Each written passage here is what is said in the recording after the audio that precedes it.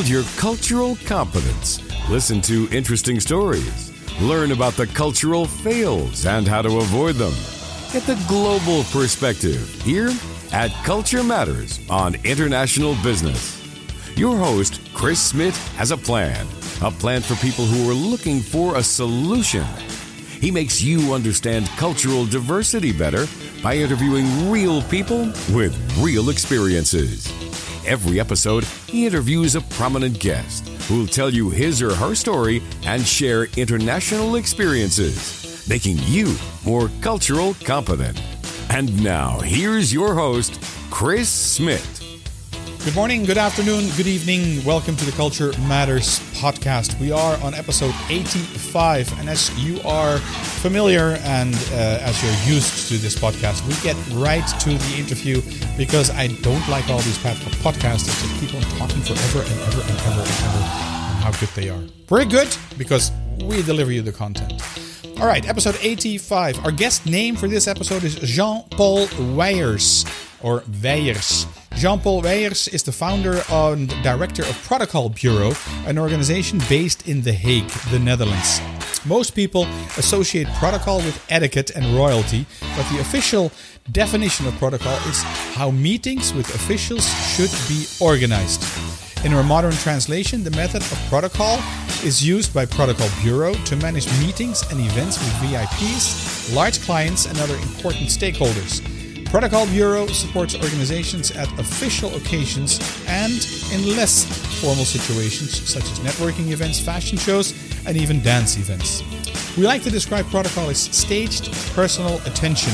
In our hectic digital society, personal attention has become scarce, says Jean-Paul. Most organizations are aware of the need of a good network and thus to know the right people, but they struggle to find the best way to manage their personal attention. Jean-Paul Weijers, he is a protocol expert. He does explain what the difference is between protocol and etiquette and good manners as well. All this good stuff is coming up. And at the end, you're familiar and you're used to getting the 3 tips, but keep listening afterwards because at the end of the interview, we are actually talking about Donald Trump, and that's worth listening to as well. Let's get to the interview. It's time for this week's guest at Culture Matters. Good morning, good afternoon, Jean-Paul. How are you? Good morning. I'm very well. Thank you very much. All right. That's good to have you on the show because it is a total different angle that we have never had before. And we are on episode 85. So I've been doing this for 85 times now, and I only do once every other week. So I've been doing this for over a year, and we've never had this topic of protocol coming in.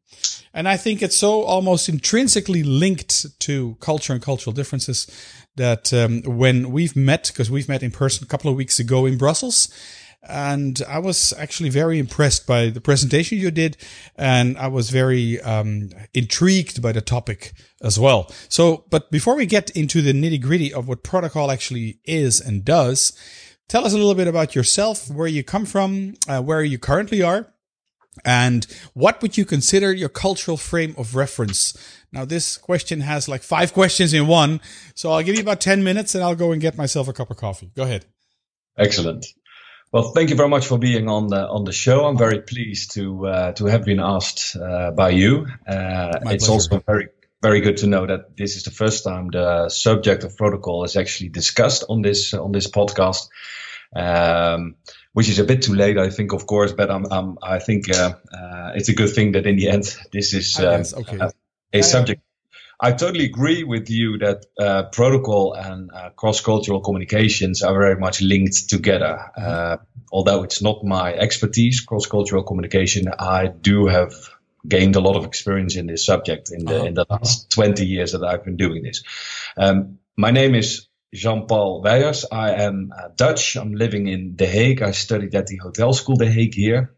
Originally from the south of the Netherlands, very close to the Belgian border. But I moved here to The Hague because of my study at the Hotel School. And during the study at Hotel School The Hague, I actually started my company, which is called Protocol Bureau. We were working in catering, and at one time we were working at a very prestigious event. And that's how I got into contact with protocol. And I immediately thought that's a very interesting subject. I would like to make my profession out of it. Well, apparently I succeeded because it's now 20 years further. I'm still. Yeah, apparently. Yeah. Sometimes you have to be careful what you wish for because you might actually get it. So your words carry power. Your words have power. So, what is the trigger with protocol? No, let's do one step first. Define protocol first because then we know what we're talking about. Yes, I think that's a very good question because most people associate protocol with royal families or etiquette, and that's actually it's a bit true, but for the most part, it's a confusion. It's not really true.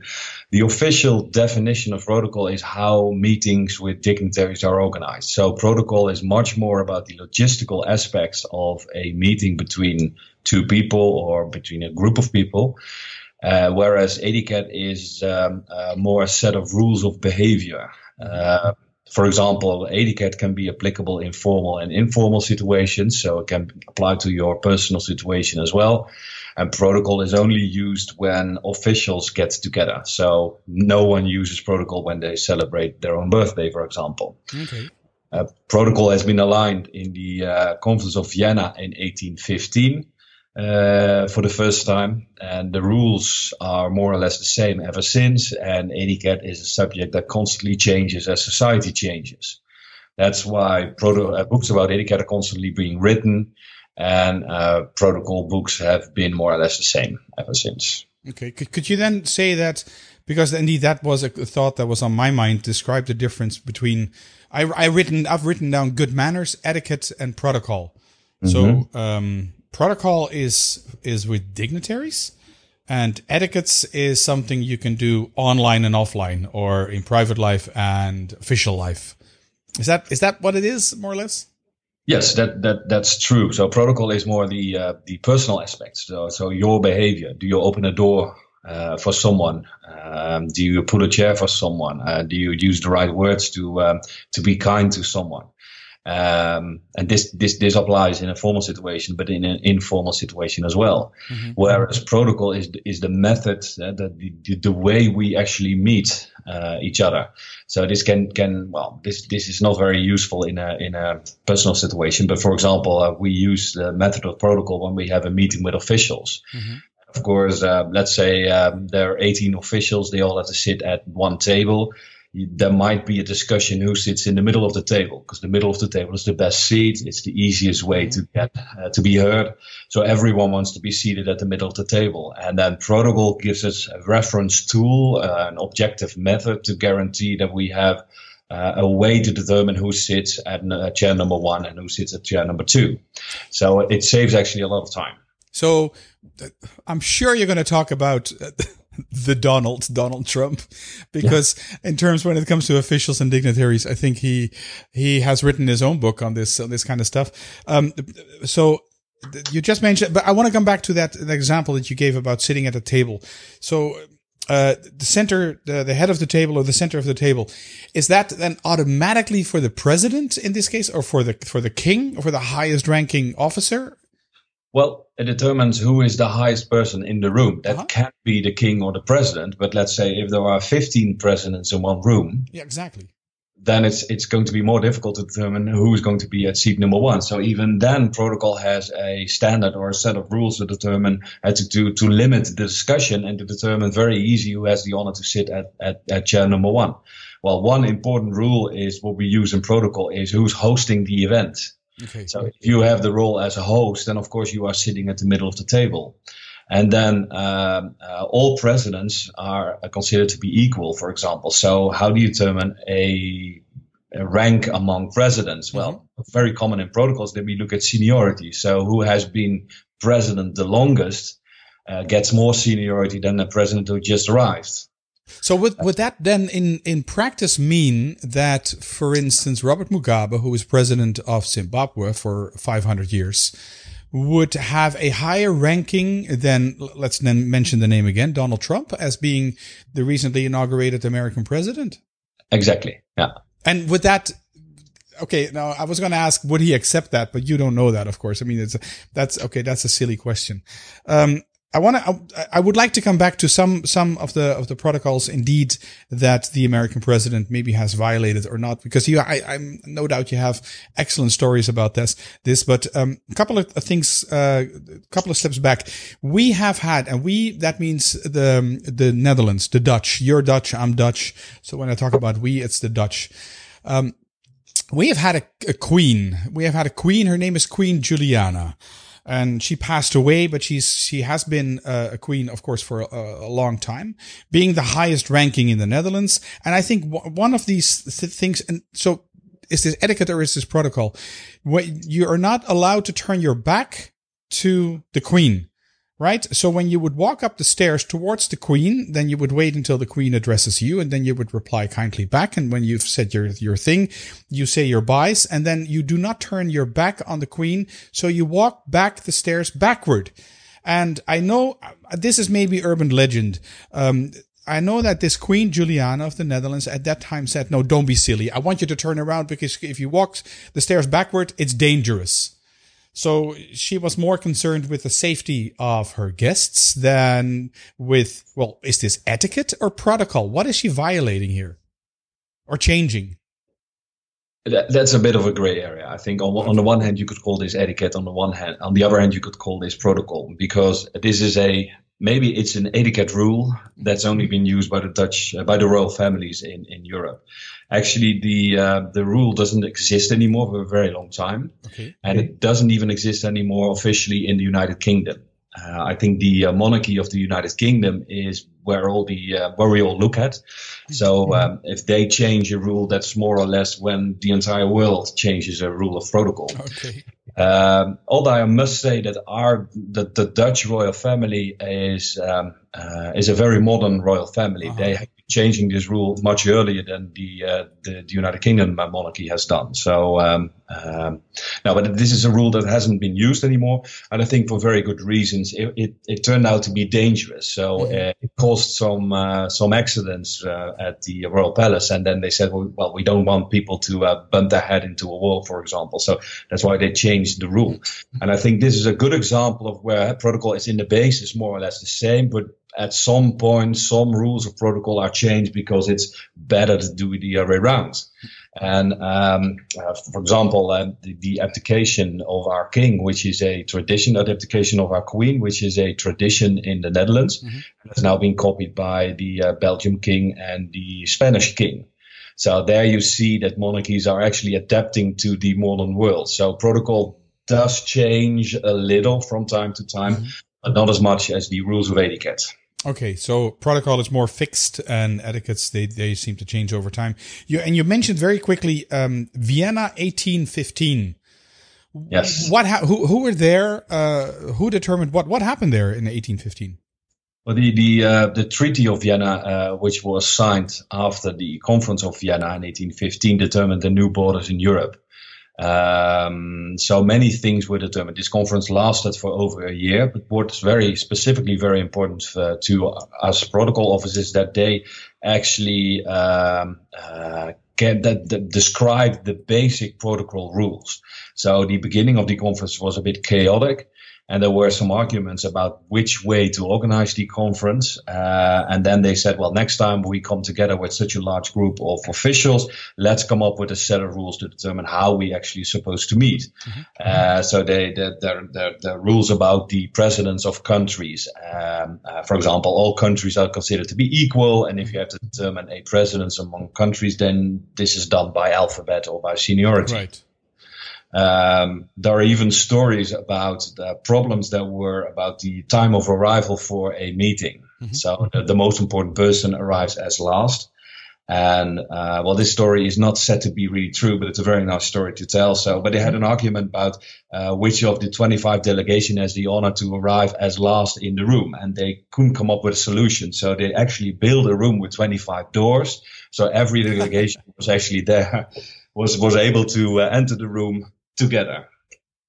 And this is a very, very good example, even though it might not be true, but this is a very good example why protocol can be so efficient and can prevent us from doing things like this. Right. Okay, that makes good sense. In terms of going back in time, 1815, were there any currently significant countries that were not present there, and that sort of in a way, well, maybe forcefully had to adapt these or adopt these kind of protocols? I'm not a specialist in what happened during the Conference of Vienna 1815, only about the protocol rules at that time. So I'm unable to answer that question, I'm afraid. Okay, all right. You mentioned the royal family, and if I say the Queen, there's only one, the Queen, which is the British Queen, and I think they did that really nicely, claiming that name of having the Queen. Is that the norm that you use in your profession as protocol? Are they the standard? No, I'm Dutch. I'm located in The Hague. So for me, the Dutch royal family is the royal family we actually look at. So if they change a protocol rule, then we follow. Okay.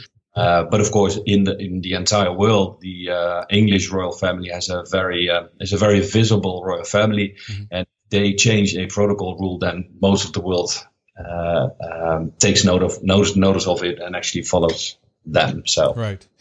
Could you indicate one? You say that etiquette's changed faster, protocol changes slower.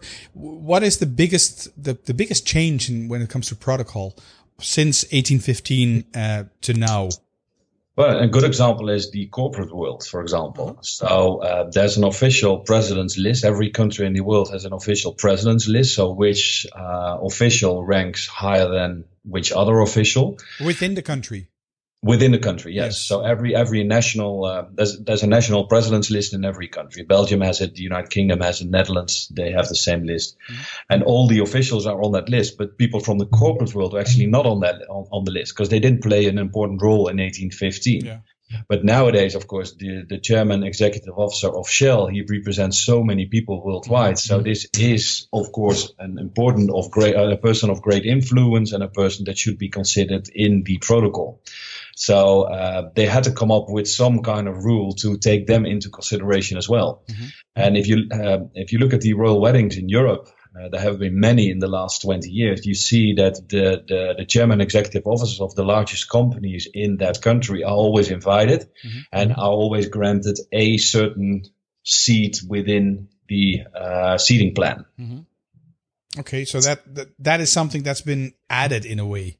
That's a big change, yes. Yeah. Okay. And what do you see what do you see happening in the future? Foresee happening in the future in terms of protocol changing? Well, the big change in protocol now in the last 5 years is that we look much more at the purpose of protocol. So if it's logical to use the rules of protocol, so if it actually contributes to our goal, then protocol is considered to be a good thing. But protocol merely for the reason of making things more formal or more prestigious, that's a protocol that's being discussed a lot at the moment. Okay. All right. That's it.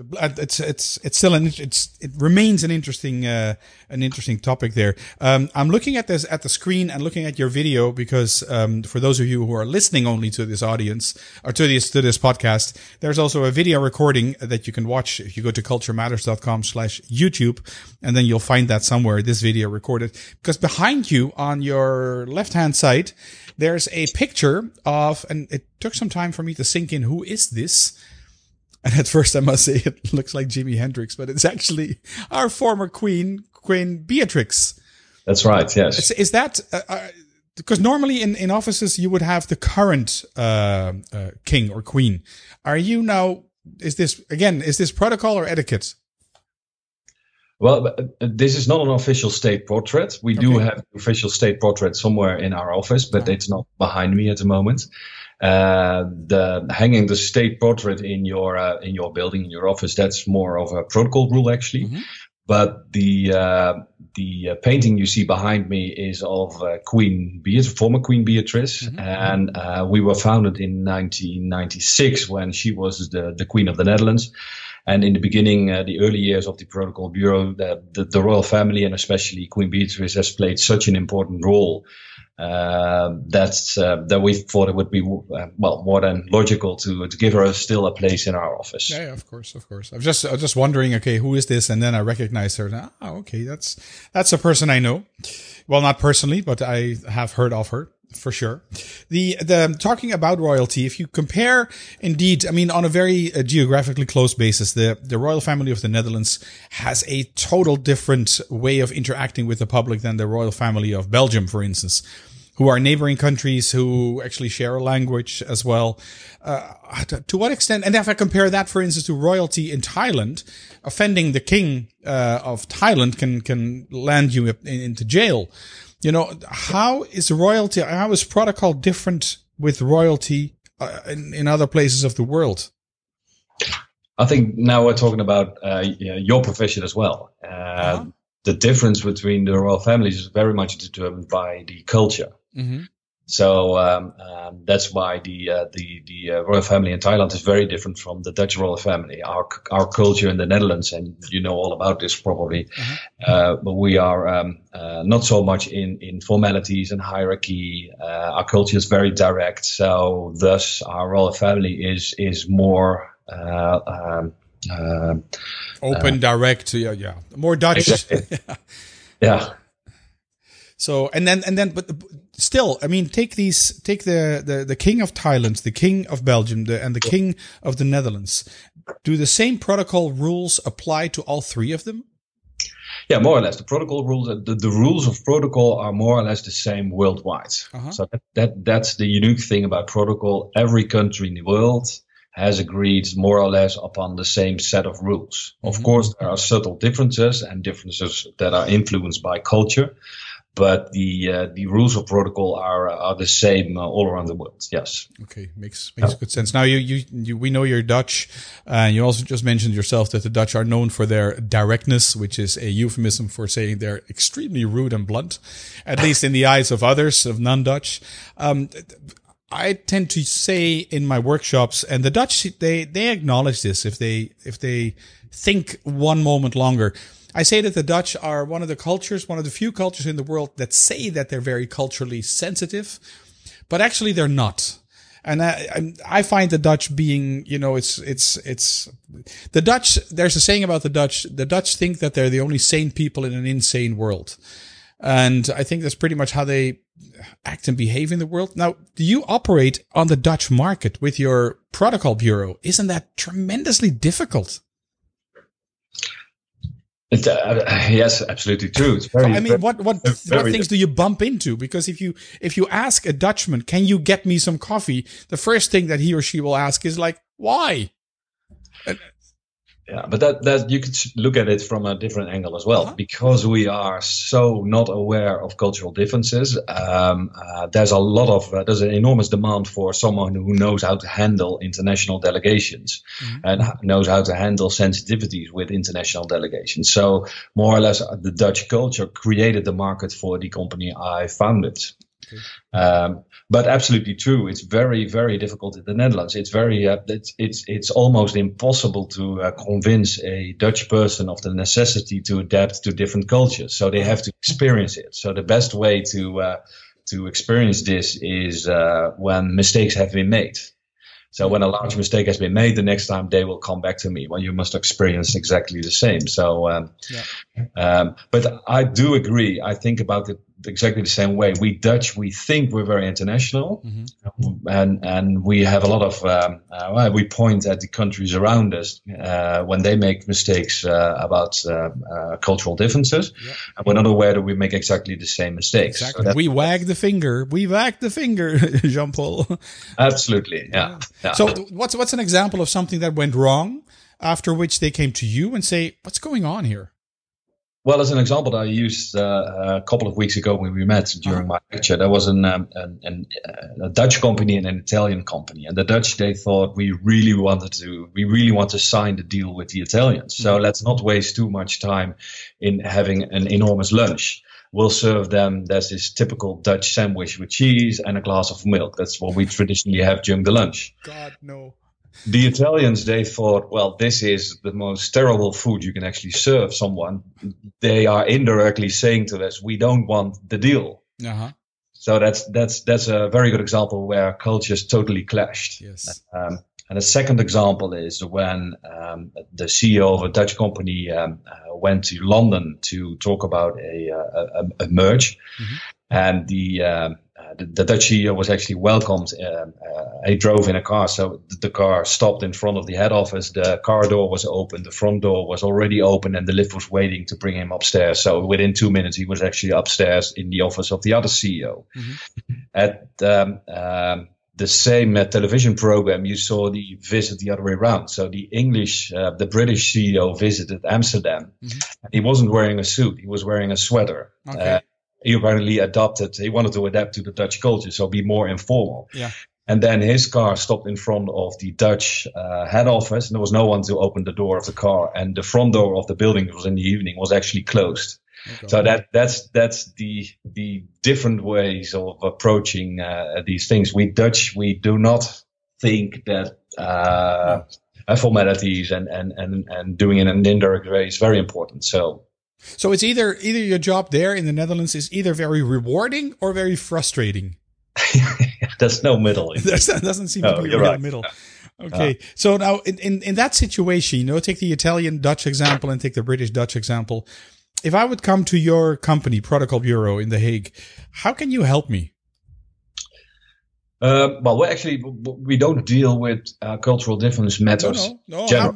I bumped my nose, and I've got another deal going on with the Italians, and this time I want to get it right. So, how can you help me then? Yeah, what we deal is with high delegations. This can be delegations from government organizations from the corporate world. So, for example, you're responsible for a delegation who visits the Netherlands or the other way around. And you want to make sure not to make any mistakes in the way you welcome those people at the airport, or the transport that's been arranged, or the kind of transport, or how many cars, or the way the greeting procedure is actually arranged when they arrive at the building where the meeting takes place, or how people are introduced, or how seating arrangements are made, or what kind of presents to give. Mm-hmm. So all those little details, they all contribute to the success of the meeting, and that's what we specialize on. Our focus is on the way the meeting is being organized, so our clients can actually focus on the content of the meeting. Okay.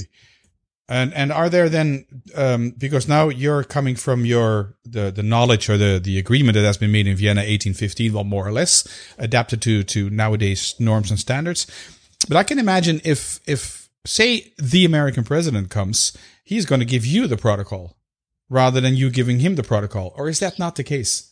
No, as I said, the rules, the basis of protocol is more or less the same, but the application of protocol is different every time. A small example, a first row is never the same. Some rows have 10 seats, some rows have 8 seats. It's always different. The guest list is always different. So you always have to improvise. So in the application of protocol, there's always room for improvisation. And this is especially the case because we don't only work for government organizations. We also work for the commercial world. We even work for dance events and fashion shows. Mm-hmm. And those organizations are not binded to the rules of protocol as much as government organizations. The only reason they actually use protocol is to achieve their goals. Right. So then we have to improvise even more. Okay. For example, a fashion show is a very good example of all fashion shows use protocol, but they never use the word protocol because it's not very, it's not efficient. Yeah.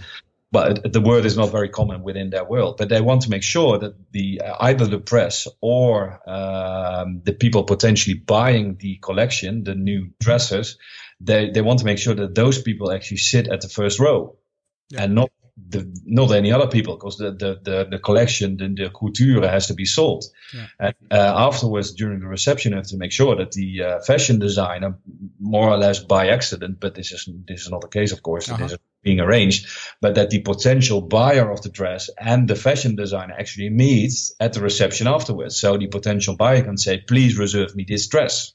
Mm-hmm. In the Netherlands, most of the fashion designers are very small companies, and investing in a whole collection of new couture costs a lot of money. Yeah. They literally go bankrupt if they don't sell at least 50% of their collection before the people go home after the fashion show. So protocol, first row, and meeting them afterwards is essential, it's crucial. Yes. Yeah, and from the outside, it has to look like one big informal party. So it doesn't look like a protocol official occasion. So that's one of the other aspects of protocol. If protocol works really perfectly, no one is aware of the fact that there's actually a protocol going on. Yeah, that's like wearing makeup. Makeup should look like you're not wearing makeup, and you should be there, not being there. Exactly. In a way. Okay. Yeah. The big success we've had in the last years, especially in the last 5 years, is applying protocol to various situations. So not only to formal situations, but at fashion shows, even at dance events, at networking dinners. So the method of protocol, which is used to translate the goals of a meeting into an effective networking meeting or fashion show, whatever, that's proven to be extremely successful. And as I said before, the kind of product that's used to make an event more formal, that's not a protocol that has been grown a lot in the last years. Okay, all right, that makes good sense. If you work from a Dutch base, can I knock on your door if I would be an Italian or whatever, a German or an American company wanting to do business with the Dutch? Can I say, okay, tell me how I can get this deal or how to organize myself so I get to stand the best chance of success? Of course, yes. Yeah. We've been dealing with cultures a lot. So 2 times a year, we actually organize a protocol training in Brussels. And this training is being given in English. And this training is not followed by Dutch, but it's followed for the majority by people from all across Europe and even the rest of the world. So we just finished this training last Friday, and the training was actually followed by people from all around the world. And even my team of experts are not only Dutch. It's a very small scene, the protocol scene. So I actually work with protocol trainers from the United Kingdom, Portugal, France, Belgium, and the United States of America. So yeah. Okay, that's interesting. That actually you mentioned it right now. And by the way, for those people who are listening to this in the future, we're recording this on June 27, 2017, and we met earlier in June 2017. You mentioned, and then I triggered an interest. And I know I was just realizing, why didn't I go there? Because I wasn't there. I was out of the country. So that's the reason I did not attend, because the subject in and by itself is very interesting. When do you have any other workshops planned? The next one will be in December. December 2017. Yes. And then you got something else up your sleeve with that? No, it's 2 times per year in Brussels, 2 times per year in The Hague. The one in The Hague is in Dutch, the one in Brussels is in English, and we always do this in June and December. June, December will be in Brussels. Yes. Okay. Yeah. So, and people can find information on your site. On the website, all the information is there. Okay, we'll get to that, how people can get in touch with you in a moment as well. And because you just suggested a nice segue, you're based in The Hague, but you do this workshop in Brussels. Isn't there more of a market for you in Brussels with all these EU dignitaries and bureaucracy and stuff going on there? Isn't that a bigger market? It's much bigger than The Hague, yes. In The Hague, there are around 120 embassies and many international institutions, but in Brussels, there are so many more. So, yes, Brussels is the place to be. So that's why we moved originally all our trainings were in The Hague or Amsterdam, but because of the fact that the market is so large, we moved it to Brussels. And it's proven to be a very big success because we're there for a couple of years now. So yes, you're absolutely right. Okay, just curious. All right.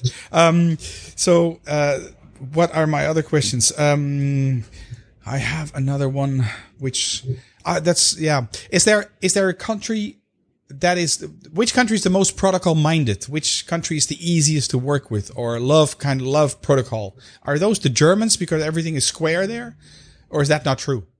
Well, in general.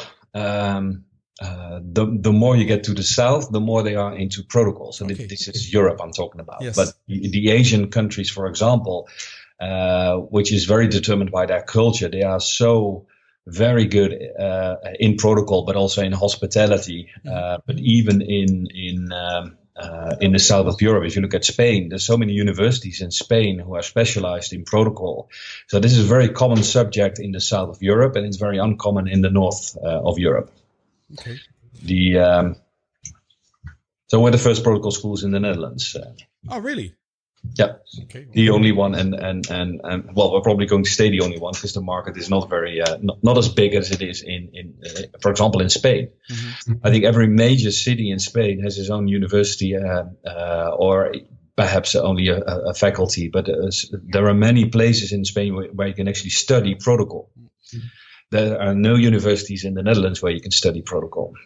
Interesting. That was what I was thinking. In the Dutch universities, you can choose any direction you want. You can put it together yourself.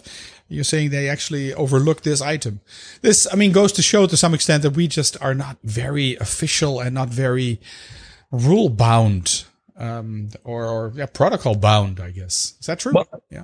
Absolutely true, but it's not a bad thing. I think the informal way our cultures are, and we're not the only one. It's us with Scandinavia and Germany. It's not a bad thing. It has advantages as well. And the big advantage of our culture is that we have been forced to think about the purpose of protocol. So why is protocol an important subject in the 21st century? Mm-hmm. This has now made us very innovative, for example. So we really had to explain to the Dutch why it's so important to know about the rules of protocol. That's why we often do not use the word protocol when we talk about networking or strategic relationship management, for example. Smart, yes. Yeah. And I think that if you want to organize an effective networking meeting, the method of protocol is very useful. Protocol ensures that people actually meet. So you can actually increase the number of meaningful encounters by using the method of protocol. But in this part of the world, we never approach it from the protocol angle. We start talking about the need for people to know the right people, to have a meaningful network, to have professional relationship management. And then halfway the road, we introduce the method of protocol. Yeah. Then it's not a problem at all. Yeah. So that's very smart, because the Dutch are they have this anti-authority gene built in almost. If you say you have to do it like this, then they will do the counter. I think the opposite. Yeah, but I think there's another thing, the bad name. There's a lot of people, not only in the Netherlands and not only in the north of Europe. A lot of people do not have a warm feeling when they talk about protocol in general in the entire world. And this is due to the fact that that a lot of protocol experts have used the rules of protocol without thinking about the why. And I think the best protocol is a translation of the why into a set of protocol rules. Yeah. That's why protocol should be more or less, in the basis it's the same, but in the application it's totally different every time. Protocol is not a goal at itself, it's only a means. Right, yes. And that's why we talk about protocol extremists or protocol fetishists. Our king even in an interview once talked about protocol fetishists.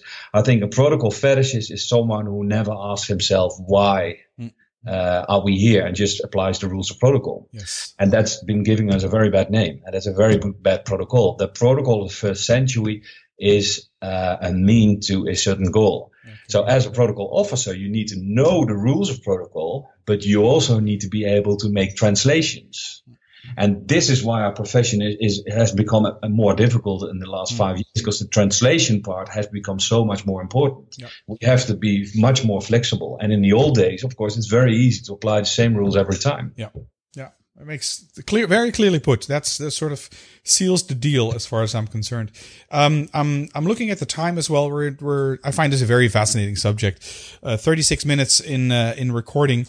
And I tend to leave the interviews around 30 minutes, but like I said, I'm intrigued by the topic. So I'm going towards the end. I have 2 questions for you. I prepped you for one of them already. Can you give us and the audience 3 more tips to become more culturally competent, please? But you asked me this question before we started, so I actually wrote down a couple of sentences. Now, that's nice. my experience, to my experience, it's experience. So if you have dealt with cultures in the past or you lived abroad, that's a very strong basis. Cultural differences are very difficult to grasp if you never encountered them. Mm-hmm. I think all cultural difference experts use the iceberg, and only the tip is seen and the rest is below the surface. So experience is a very important one, and experience creates awareness, which is very important as well. But in my profession, it's all about preparation. Okay. So will that be your second one, or is that still part of number 1? No, well, I was already at number 3. Oh, so I'm sorry. Okay, so number 2 would be awareness then. Yes, number 2 is awareness. Number 3 is preparation. Okay, so how do you prepare then? I mean, the rules of protocol are fixed, more or less fixed. How would you prepare? Well, there's a term in protocol which is reciprocity. Mm-hmm. So in advance, we look what's common in the other country or what has been done in a previous visit, and we actually copy. Or to put it in another way, we try to manage expectations. Yeah. So all these little details are discussed in advance, not between president and president or between CEO and CEO, but on a much lower level. So on my level, for example, event management or protocol officer, we actually ask, we are thinking of giving this present to the president. Right. What is the present you are actually going to give us? And do you think he will like this present? Yeah. We're going to make a seating arrangement like this. Do you think that's going to be a good thing on your side? Is everyone considered in this seating arrangement? Right. So that's how we actually go from detail to detail and prepare every aspect. Yeah. That makes good sense. All right. We have experience, creating awareness, and then prepare. And you can prepare by actually looking back in time at what happened in the past and see if that makes any sense. Those are the 3 tips that I got. They'll be in the show notes as well. And finally, Jean-Paul, how can people get in touch with you should they want to know more about what you do, any of these upcoming trainings that you have, workshops on protocol? What's the best way to get in touch? On our website, you can find information on who we are. There's even a segment explaining what protocol is all about. Mm-hmm. There's even an article from myself about my vision on modern protocol, and all our trainings on there as well. Okay. But there's one other thing I would like to discuss, which we didn't cover yet, and that's... Yeah, go ahead. You're looking at me. No. President Trump. Yes. Oh, that's true. Oh, yeah. He's the one that I haven't crossed out yet. Before we do the President of America, what is your website?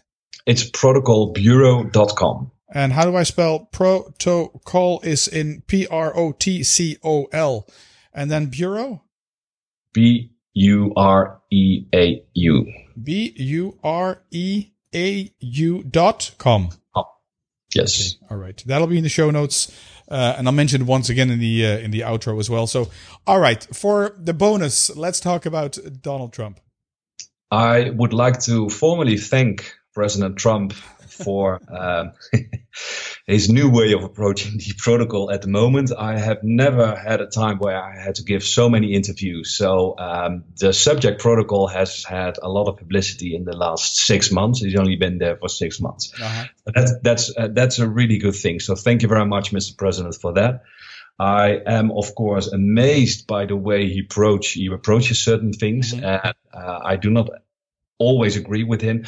Although I must say certain things are changed by him and will never go back to the old way. So He is renewing the protocol as well. So what's an example of something that Donald Trump changed?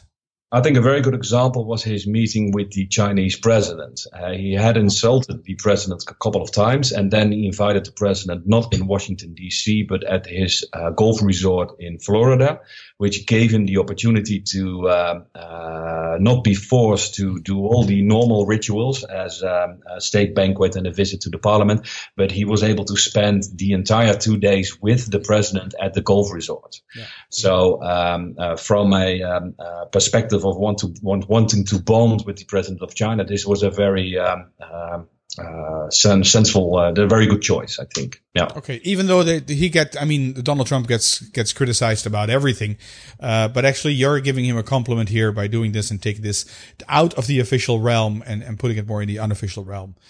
And then, well, let's be very clear. I'm not a fan of Donald Trump, but we have to approach this from an objective way. So he doesn't only make mistakes. So there are some things that are really adapting to our current society and our current time. So okay. Yes. Fair enough. And then the one last thing I'd like to get your opinion on, since we're talking about Donald Trump here, is the incident whereby he pushed away what country was it? Yugoslavia, Serbia?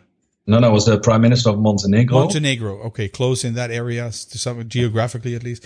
He pushed away the president of Montenegro in order to get in front himself. What do you think of that? Is that another one that you think, oh, wow, that's amazing? Well, the way he pushed away the prime minister is not the way to do it. It's not the way to approach it. It's very, very unfriendly. So, from an etiquette point of view, he didn't do well. Mm-hmm. But the representative for Montenegro as a prime minister, and Trump is a president, which is a head of state. So he's officially ranked higher. And on an official photo, there's always a certain order, and this means that the heads of states are always lined up in the front, and the prime minister's in the back. So it was his right to walk all the way to the front. Right. Okay. But the way he did it, it's I told you I was in Mexico last week, and was watching some CNN International, and they were actually showing the journalists, the press critiquing Donald Trump on how he did this, and then there was a panel of Republican voters voting for Donald Trump, who actually just all thumbs up for how he did this and what he did. So it just depends on what side you're on, I think. So he was in his right, but the way he did it was a bit rough. Well, let's be honest. We didn't talk about that moment. No one. So the only press coverage of that moment was about the push of Donald Trump. Exactly. So from that perspective, it was a very bad thing. Yeah. He didn't achieve his goal. So he got bad press again from the majority of the press worldwide. So I would not recommend him to do it the same way next time. So it's not a good thing. But officially, he was the head of state, and the other one was the prime minister. So it was his right to move to the front of the picture. Okay, all right. As I'm forced to inform you about the official protocol at that moment. So that's why. All right, excellent. Okay, we just got that out of the way as well. Let's draw to a close here. So I always start out with an empty sheet of paper, and mine is just scribbled full with notes and stuff, as you can see here, with questions that come up as we talk.